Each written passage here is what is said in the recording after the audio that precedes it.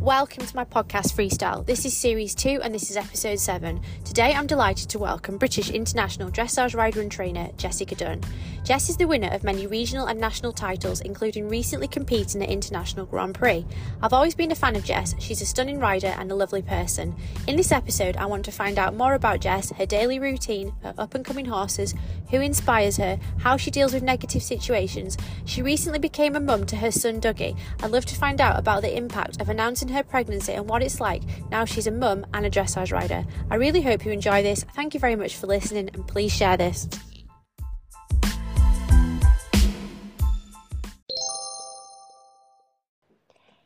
Hi Jess, thank you very much for joining me on my podcast today. How did you first get involved with horses?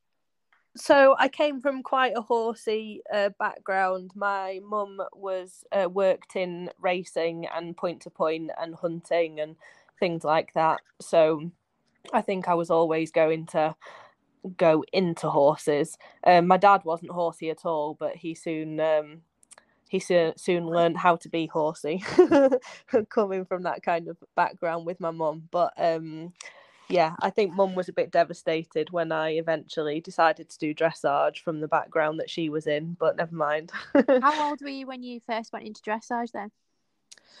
I think I'd always been really interested in doing the flat work side of things when I did eventing and through Pony Club and stuff. It was always something I sort of leaned towards. And then I had the opportunity of an FEI event pony who I aimed for one season and unfortunately broke down. So we didn't have any money to replace him or sort of get anything that would be up at that level. So I ended up getting a newly backed 4-year-old from Ireland and she ended up not being particularly talented at jumping. So it was kind of a bit of a natural progression that I ended up sort of leaning towards the dressage more. And then I just kind of caught the real bug from it from there.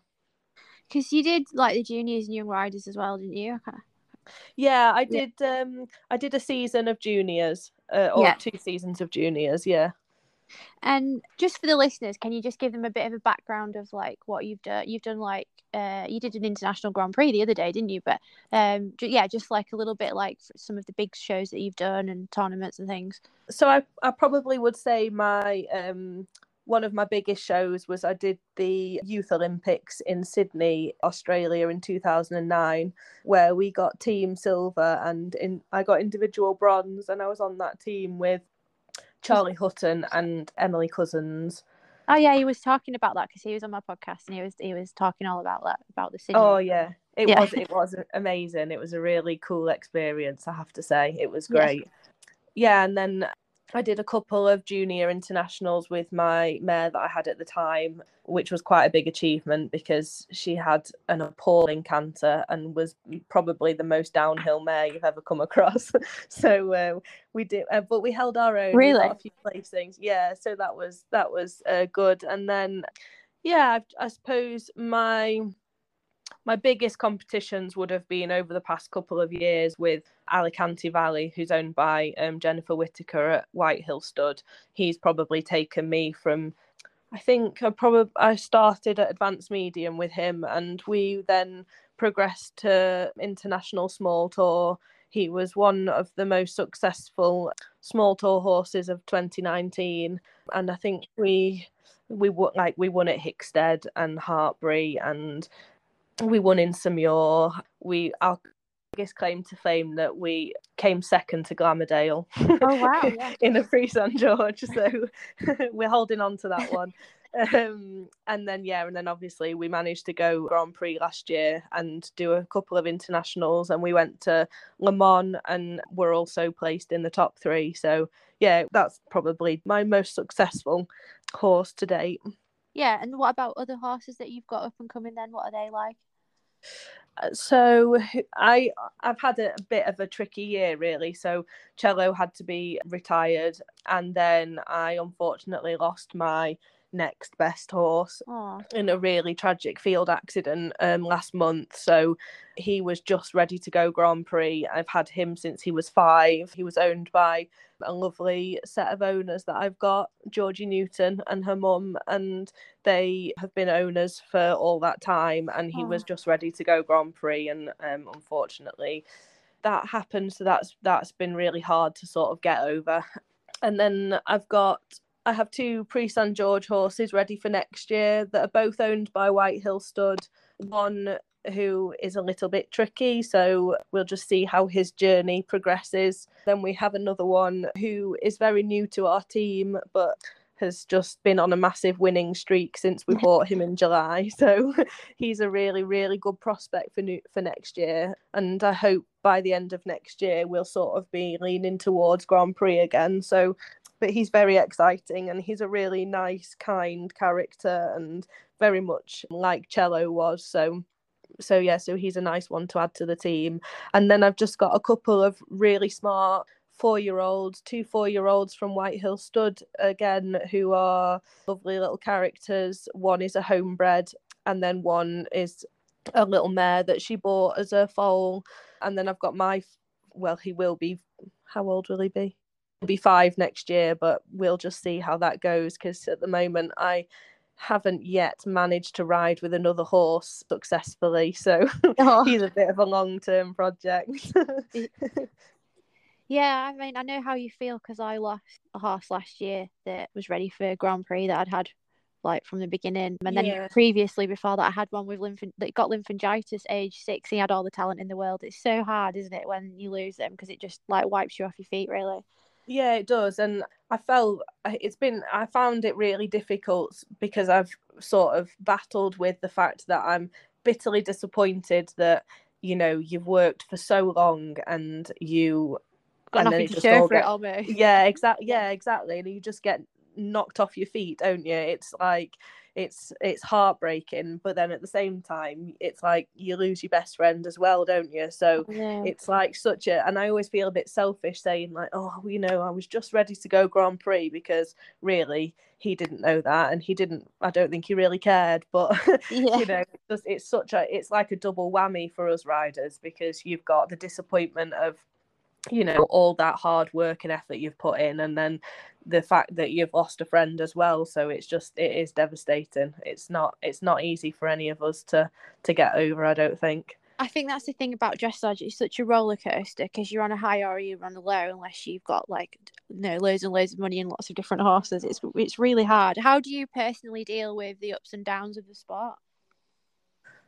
I mean, I think I've got quite a good character in that respect, that I can sort of pick myself up and sort of see the next positive and try and carry on. I'll have a few days where I wallow in self-pity, or get upset that I haven't got a team of a big long string of horses, or I don't have, I've not won the lottery or whatever it is. But at the end of the day, I think anybody that's in this game, sort of, you're there to work hard. Even if you do have lots of money, you still have to work hard at it. So I just think you just have to keep telling yourself, right, well, let's start again. And I suppose it's harder for some people to be like that than others. I wouldn't say I've got a certain coping mechanism. I've probably got really good people around me that give me a good kick up the bum when I need it, and a hug when I need it. But yeah, I think I probably just am that kind of person that kind of goes, right, well, let's start again. Off we go. So I mean, it's all you can really do, isn't it? You've got to just carry on. Well, yeah, otherwise you get stuck, don't you? And then you're not going to get anywhere. So I think it's probably something that us all riders possess, don't they? Because you get knocked back so often, you have to be quite resilient, I suppose, don't you? Even if you do have your bad days along with it. I think there's that, and then I think when it's happened to you a few times, like I personally now, the good times, I enjoy them so much more, because that can be taken away from you at any point, really. 100%. Yeah, I think it can, as I'm getting older, I relax more with it as well, and think, well, enjoy that was a good day, or a good ride or whatever. It's good. Yeah, I agree with that. I do. Yeah. Which of the dressage riders do you admire and why? Or maybe there's a couple. I don't know. I probably would say, I mean, I'm a big fan of Isabel Worth, so she's like one of my top people. But then there's a rider in Germany called Matthias Bouten, who I met originally when I worked for Herr Wittig, and he used to come for lessons every now and again, and I'd see him out competing, and he was just always one of those riders that made you stop and look at him. You know, he's got incredible empathy and feel, and just the way his horses go, they look like, you know, the complete happy athlete. And yeah, there was something about him that when I watched him ride, or when I watch him ride, or if he ever stalking his internet in his Instagram and watching his videos, I just think he's a phenomenal rider. And yeah, I would always, if I was ever riding and he was having a lesson, I could barely concentrate because I just wanted to watch and take in everything he was doing. He's just got one of those sort of personas, you know, that really sort of commands your attention. I think he's phenomenal. Yeah, so he's probably like my biggest person that I aspire to ride like. Yeah. And you were in Germany then, were you? I didn't realise. Were you there for a few years, or what did you do? I went in 2014, and I was there for just under 4 years. Yeah. Yeah. Was that a good experience? Yeah, it was. Yeah. I have like some regrets over the fact that I think I was too shy to really take it for what it was. I think I was a little bit too underconfident, but you know, the Wittigs were incredible. They gave me the most amazing opportunities. I rode unbelievable horses. I met lots and lots and lots of really cool people. It, you know, yes, it was very hard, and and I was, you know, sort of very ready for a break by the time that I left. And I think in hindsight, I kind of wish that I'd taken a bit of a break and then maybe gone back and, you know, gone somewhere else, but maybe gone back, you know, and just sort of maybe sought to see more of Germany and see more people, and you know, base myself with a few different riders maybe, and just get a bit more experience, because I loved their, you know, their way of doing it. It really sort of fits in with the way that I ride and how I like to produce my horses. And yeah, I think I could have taken it for, I could have got more out of it, you know, unfortunately. But you only learn these things when you're a bit older, don't you? And you look back and think, oh God, I was so young, and I didn't see what kind of opportunity was there in front of me. But I, you know, I learned an incredible amount, and he is, Herr Wittig was the Piaffe master. I have never known anybody be able to get horses to Piaffe like he can. So, you know, I thank him for everything that he ever did for me, because it was, you know, pretty cool. And what was he doing it in hand, or when he was riding? No, mostly just ridden work, but I don't know what it was about him. Like, he could get on anything and it Piaffe well. Really? He was just incredible. He was just an incredible horseman, you know, like his seat and the way he did things. I remember you rode a little mare for him, and I found her so difficult, and it probably took me 3 months to get like 3 ones, and I just could not get these 3 ones. It took me forever. And then this one day I cracked it, and I was like, oh, I went to him and so excited, and he was like, oh, well, I'll have a sit now. So he had a sit and just bashed out 21s. And I was like, how have you done that? I don't get it. And, you know, and yeah, from that day on, like, he just kept getting better and better with these ones, and I could still only get 3. And I thought, oh my God, I have so much to learn. Oh, that does sound like you had an amazing experience, you know, no matter what. So that's good. Do you have a fitness regime, Jess? Like, I know you've had a baby, which we'll come on to it, but yeah, what do you do to stay fit? Yeah, so I did a lot of yoga, which I actually really enjoyed. it was one of those things that beforehand I'd think I really can't be bothered to do this, and then once I was midway through it, I really enjoyed it and I felt great for doing it. I've kind of got out of the habit of doing it now. But yeah, now that I have had Dougie, I go on the reformer twice a week. So I do a full reformer session, then I do a personal training session, and then now that it's winter, that'll probably be as much as I can fit in with daylight hours. But sort of in summer I do like to run as much as possible, and I have actually got a place on the London Marathon next year, so I'm gonna have to get running. Yeah. And what's your daily routine like? What's a normal day for you? I mean, now that I have a little human in tow, I don't think really any day is the same. But I would say it can really change. So he goes to nursery now on a Monday and a Tuesday, so they're probably my most normal days. And my mum and his other grandma have him on a Thursday and Friday, so those are the days where I sort of get up at between 5 and 6, which is when he wakes up.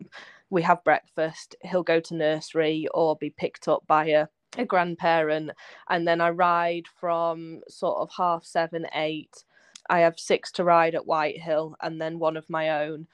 So I ride till about 1, 2 o'clock, and then I'll do a couple of hours teaching or, running or whatever it is that I need to do. And then between me and my other half, Nathan, we do either pick up from nursery or pick up from a grandparent, and then evening routine. He goes to bed at about 7 p.m, does Dougie, and then we do, between Nathan and I, we do any sort of work that we need to do, planning of diaries, planning of shows and all that kind of jazz. And then by that time I'm very much ready for my bed. So it's like organized chaos, I would say. Yeah. I think now is probably a good point actually to talk about.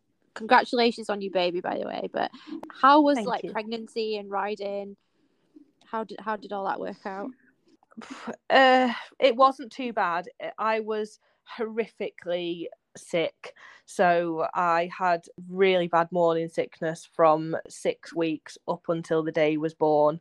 So I would say for the first, up until, I think I let everybody know when I was about 20 weeks, and it was the hardest 20 weeks ever. I bet it was, yeah. Because I was so poorly, and I just and obviously I was still competing. So at that point I did Kiso CDI, and then we went from Kiso straight to France to Le Mans, and only a really small number of people knew. So I just spent my whole time backwards and forwards from the lorry and sitting sort of taking deep breaths, thinking, oh God, I just feel horrific.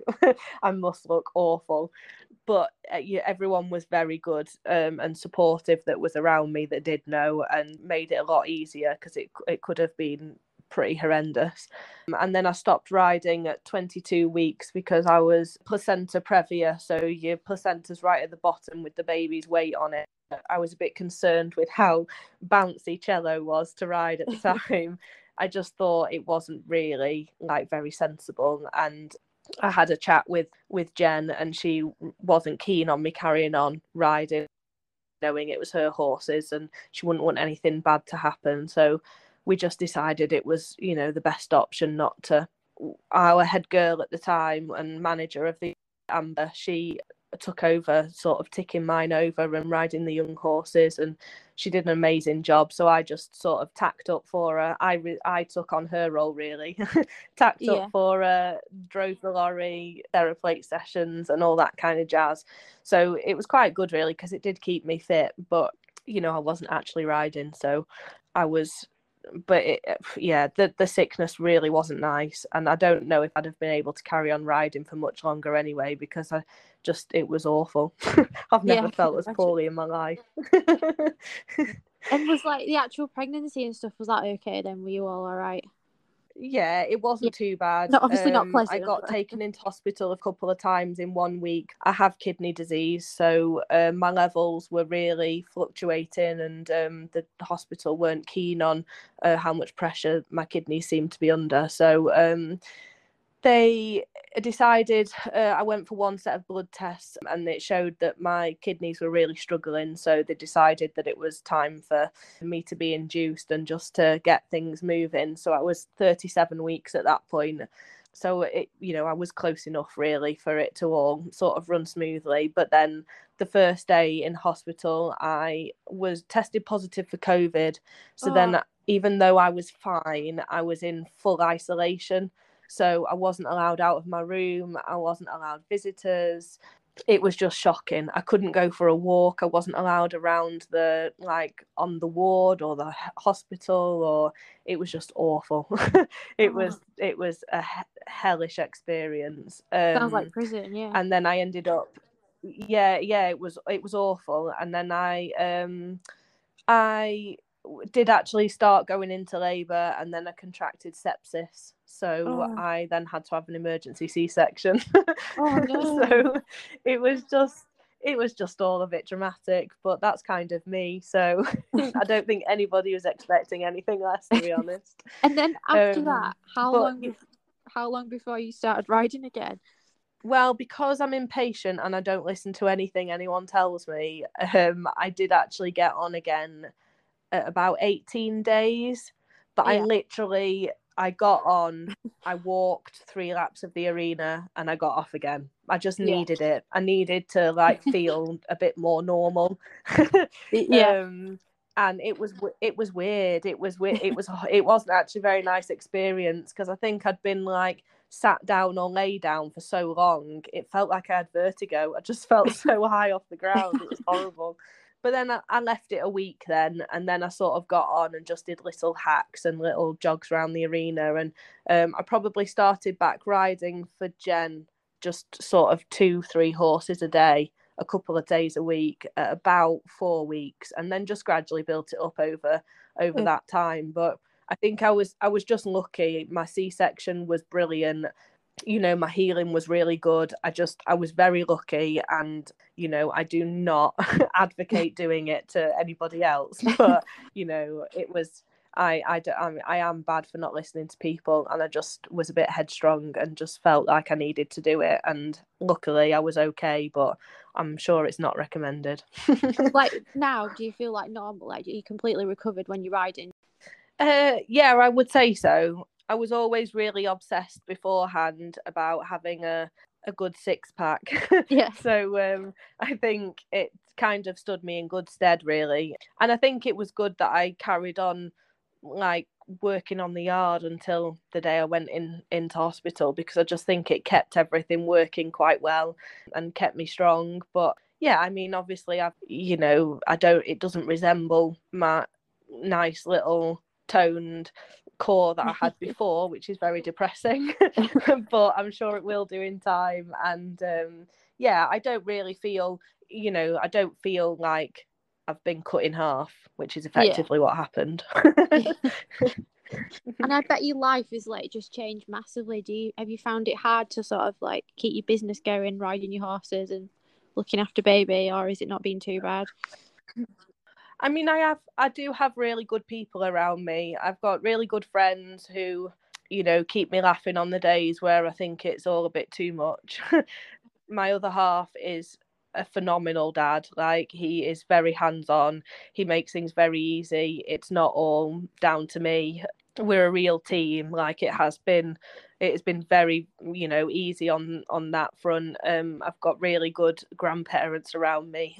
Or Dougie's got good grandparents around him, so everyone has been really helpful. But I've had days where it's all been a bit much, and I've ended up ringing Jen and been crying my eyes out, and oh, I just can't do this, it's too hard. And she's just been like, it's fine, come up for a brew. And I go up and have a good chat, and she takes Dougie for an hour while I just sort myself out. And then you know, you get your thoughts in order and you think, oh, it's fine, let's just carry on, and then everything is fine again, you know. So I think everyone, you know, is going to have those kind of days. It is a bit manic, it's a bit chaotic, and sometimes I feel like I'm asking a lot from people.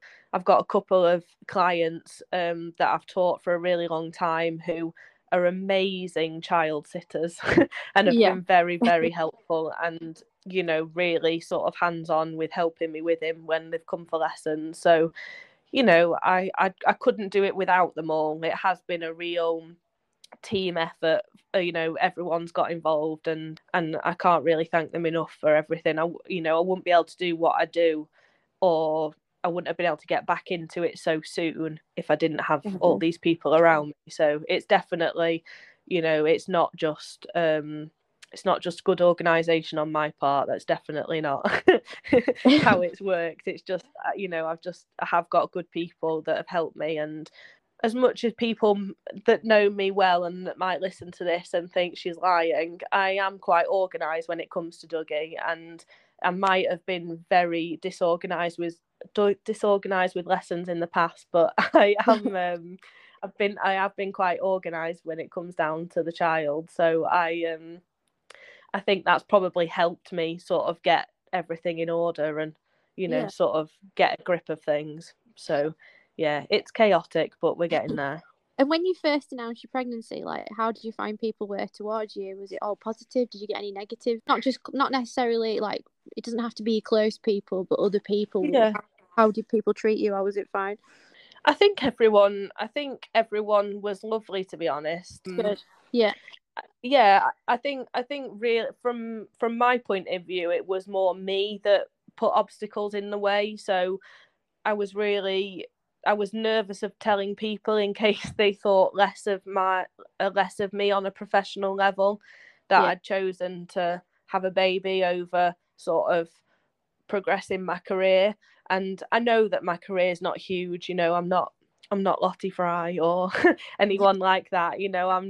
My career is not like at those dizzy heights, but you know, obviously it's important to me, and everybody's career is important to them, isn't it? And I just really worried that, I was just worried that, that people would think less of me. It's a bit hard to explain, really, because it's a real, like, personal battle, and it's really stupid. And the amount of people that tell me, like, you're talking rubbish, like, this is crazy that you even think that. But I suppose I just didn't want to be classed as one of those like mumsy types, you know, that I know, and that's nothing against anyone that is like that. I just it's just not me, you know. I wanted to still sort of have that professional side with my riding and be able to be a good mum at the same time and keep up doing my fitness and things like that. And I think then at the same time I was worried that people would think I was selfish, that I didn't want to devote all my time to Dougie, and that I ended up, like, you know, giving him to other people to look after while I go and do my thing. It's a real internal battle, and I'm sure I'm not the only person that sort of thinks like that. And I do find it quite hard. It's like a daily or weekly occurrence that I, you know, mull over, thinking like, oh, what if people don't look at me as a professional anymore, or people look and think that I only ride and I don't look after the child very well. Or it's a really strange balance to try and maintain. But I think that's more me that's caused that. It's not, you know, everyone else has been lovely and accommodating, and, you know, we're really sort of pleased for me or whatever. So yeah, I mean, I think, like, it's a strange one. When you see Jessica Vendel, and obviously she's come out of pregnancy, like, doing really well, I don't think it should be judged at all like that. I think there are some elements where you hear things, and nothing to do with you, but, you know, just in general, I think it's something that has to change. And I think it is just a short period out of a woman's life, really, to have the baby, and it doesn't change you as a professional at all. No, it doesn't. If anything, you might be even better from a little break, or you don't know, do you? So it could be more positive. No, I would definitely say it's helped me with motivation. I feel like I probably worked myself. I'd never had a proper break, apart from sort of injury time off with injuries. I'd never really had a break, and I definitely felt like I was a bit sort of stuck in a bit of a hamster wheel, you know, and not really finding a path, and having the time out and sort of having sort of different motivations now has really helped me like focus on, you know, what the horses should be doing and the scale that I want them to go down. And so I do think that as a woman it probably helps a little bit, but yeah, it's yeah, it's tricky. It's not easy. Do you have any advice for anyone that might be becoming a dressage mum? Oh gosh, How to manage it? Some tips. oh God, I actually don't know. I just don't think you can.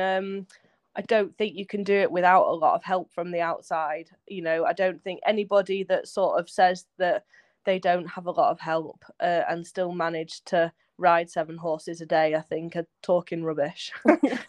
From my opinion. Yeah, because my little boy is an amazing sleeper, and I can still only ride 3 in the time that he sleeps at lunchtime. So that I know that doesn't really work for everybody, but I don't think there is any advice other than like anybody else that has already got a little person with them and tries to do this knows what you're going through. So I think that everybody should just really stick together, and you know, if anyone needs any help at shows or anything like that, like we're always there for childcare, or I think I can probably speak on behalf of lots of people who, you know, if anyone's having a tough day with trying to juggle it all, like, you know, we've all been there, or and I mean, I'm only at the start of it, so I haven't been there, but I've done a few months of it, and you know, everyone's there to help. I think, you know, we shouldn't ever feel like you're on your own if you're struggling to see a way through of how to get through the next day. But that's good advice. There's lots of like younger riders that listen to these podcasts as well, and I just wondered if you had any advice in terms of your career that you would give to yourself again, you know, if you could go back again. I don't really like thinking backwards, but you know, just something that people, listeners, might sympathise with. I would just say get out and see the opportunities that are out there. I think that the path of staying in England or wherever you are listening to this, but like staying in one place and just going to the local rider or the local trainer or things like that, I don't think you learn enough. And I think that you're all, you know, we're always learning. We've got so much to learn when it comes to horses, and I just think that I would not be the rider I am now without Herwitig's input, and I don't think I took enough from him and my situation in Germany. So I feel like, you know, even though it's really scary, and my interview there and my time there was incredibly scary at the beginning, but it is the hands down the best thing I ever did, and it got me some really good contacts, and I just think I learned so much from it. So I would just say, like, really try to create opportunities for yourself, even if you're really shy and it's the worst thing in the world. Like, Stephen Clark sorted out my interview with Herwitig for me, but I really didn't want to have to ring him because I hate making phone calls. And even now at 33, I get really nervous about answering the phone and talking to people. So, and he just said to me, "You've got 10 minutes to ring him back, and if you don't, I won't help you again." So, you know, he gave me that, and I just thought, oh my God, I can't let him down. But even though it was the hands down the most frightening thing I've ever done, it was worthwhile. So I just think that you should just put yourself out there and try and learn as much as you possibly can, even if you think like, oh, I can't, I'm too shy or too nervous. I think it's really important that people, just try and see it from as many different angles as possible, really. And that actually leads me to my next question. Who do you train with now? I train with Richard Davison and Isabel Wessels.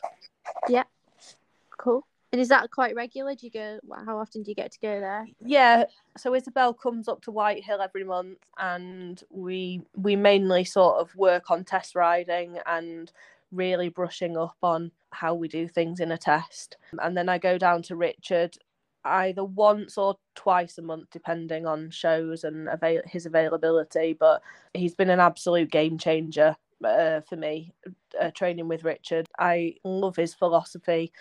He doesn't let me be emotional about things because I get really worked up if I can't do something, or I don't understand, or I'm struggling to see the way through it. And he always has another perspective and another way of looking at it.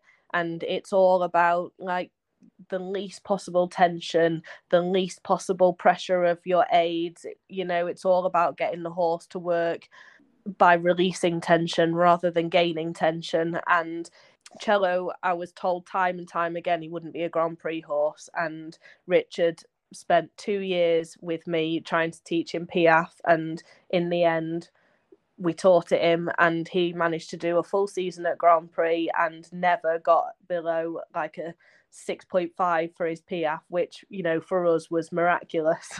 So I just, from that moment on, really, it was a weird process. It was a long process, but he just told us to trust him, and we did, and we got there. So, and it was no whip, no spurs. I had to do it on a long rein. I had to teach him to do it purely from a voice aid, and it was great to learn something completely new. And he's been fantastic. I really enjoy training with him a lot. So, and he's been great for all my horses, to be fair. So yeah, he's been a revelation, really. Oh, that's nice that he's so supportive as well. Do you have a sports psychologist you work with? I don't recently. I did a lot of it when I was younger through the Birds scheme, and I had a lady called Moira Lafferty who, to be fair to her, is always at the end of the phone now, or if she reads a status that I've put on Facebook or a post or something like that, and she thinks there's an undertone of me lacking some kind of confidence or anything like that, she'll always be there to drop me a message just to give me a little pep talk. And I did a lot of work with her when I was younger, so I haven't really felt that it's been necessary over the past couple of years, because I feel like I'm in a really good place with things. But I know I can always go back to her if I should ever need it. That's good. And then my $1 million question: what is your future aim and goals? I mean, to be honest, I think I would love to represent my country at Grand Prix at senior level in sort of a Nations Cup, and then looking towards like a World Games, a Europeans, or even an Olympics if I ended up having that kind of horsepower and I was at that stage of my career. I think that's always been my goal since I was little. Yeah. But I think these days I also would like to just be the best at what I'm doing. That's a good goal.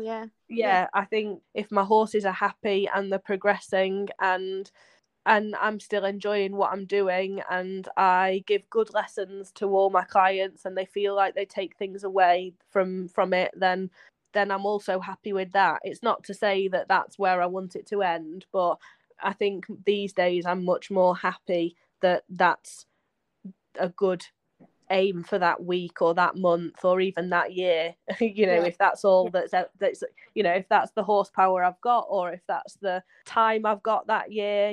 There's lots of things that I'd like to do, like judge training and stuff like that, but realistically I don't have the time to fit it in or the money to pursue it or anything like that. So they're goals for further down the line, but yeah, I just to keep going the way I am, I suppose, at the moment, and keep those future big goals in mind. But if I can get one or two of my current horses up to Grand Prix in the next couple of years, then that's also a great goal. So yeah.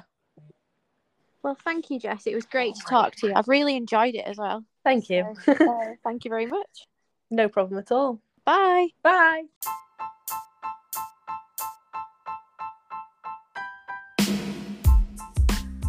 Thanks, Jess. It was great to talk to you and get an insight into your life and your horses. Congratulations on Dougie. It sounds like you've got a really good team behind you, and it sounds like you've got some exciting horses for the future as well. I love how in the tougher times you've been really positive. It's really refreshing to hear that. If anyone wants to find out more about Jess, it's JD Dressage. Check her out. And as always, thank you so much to everyone that listens and shares my podcast. Until next time.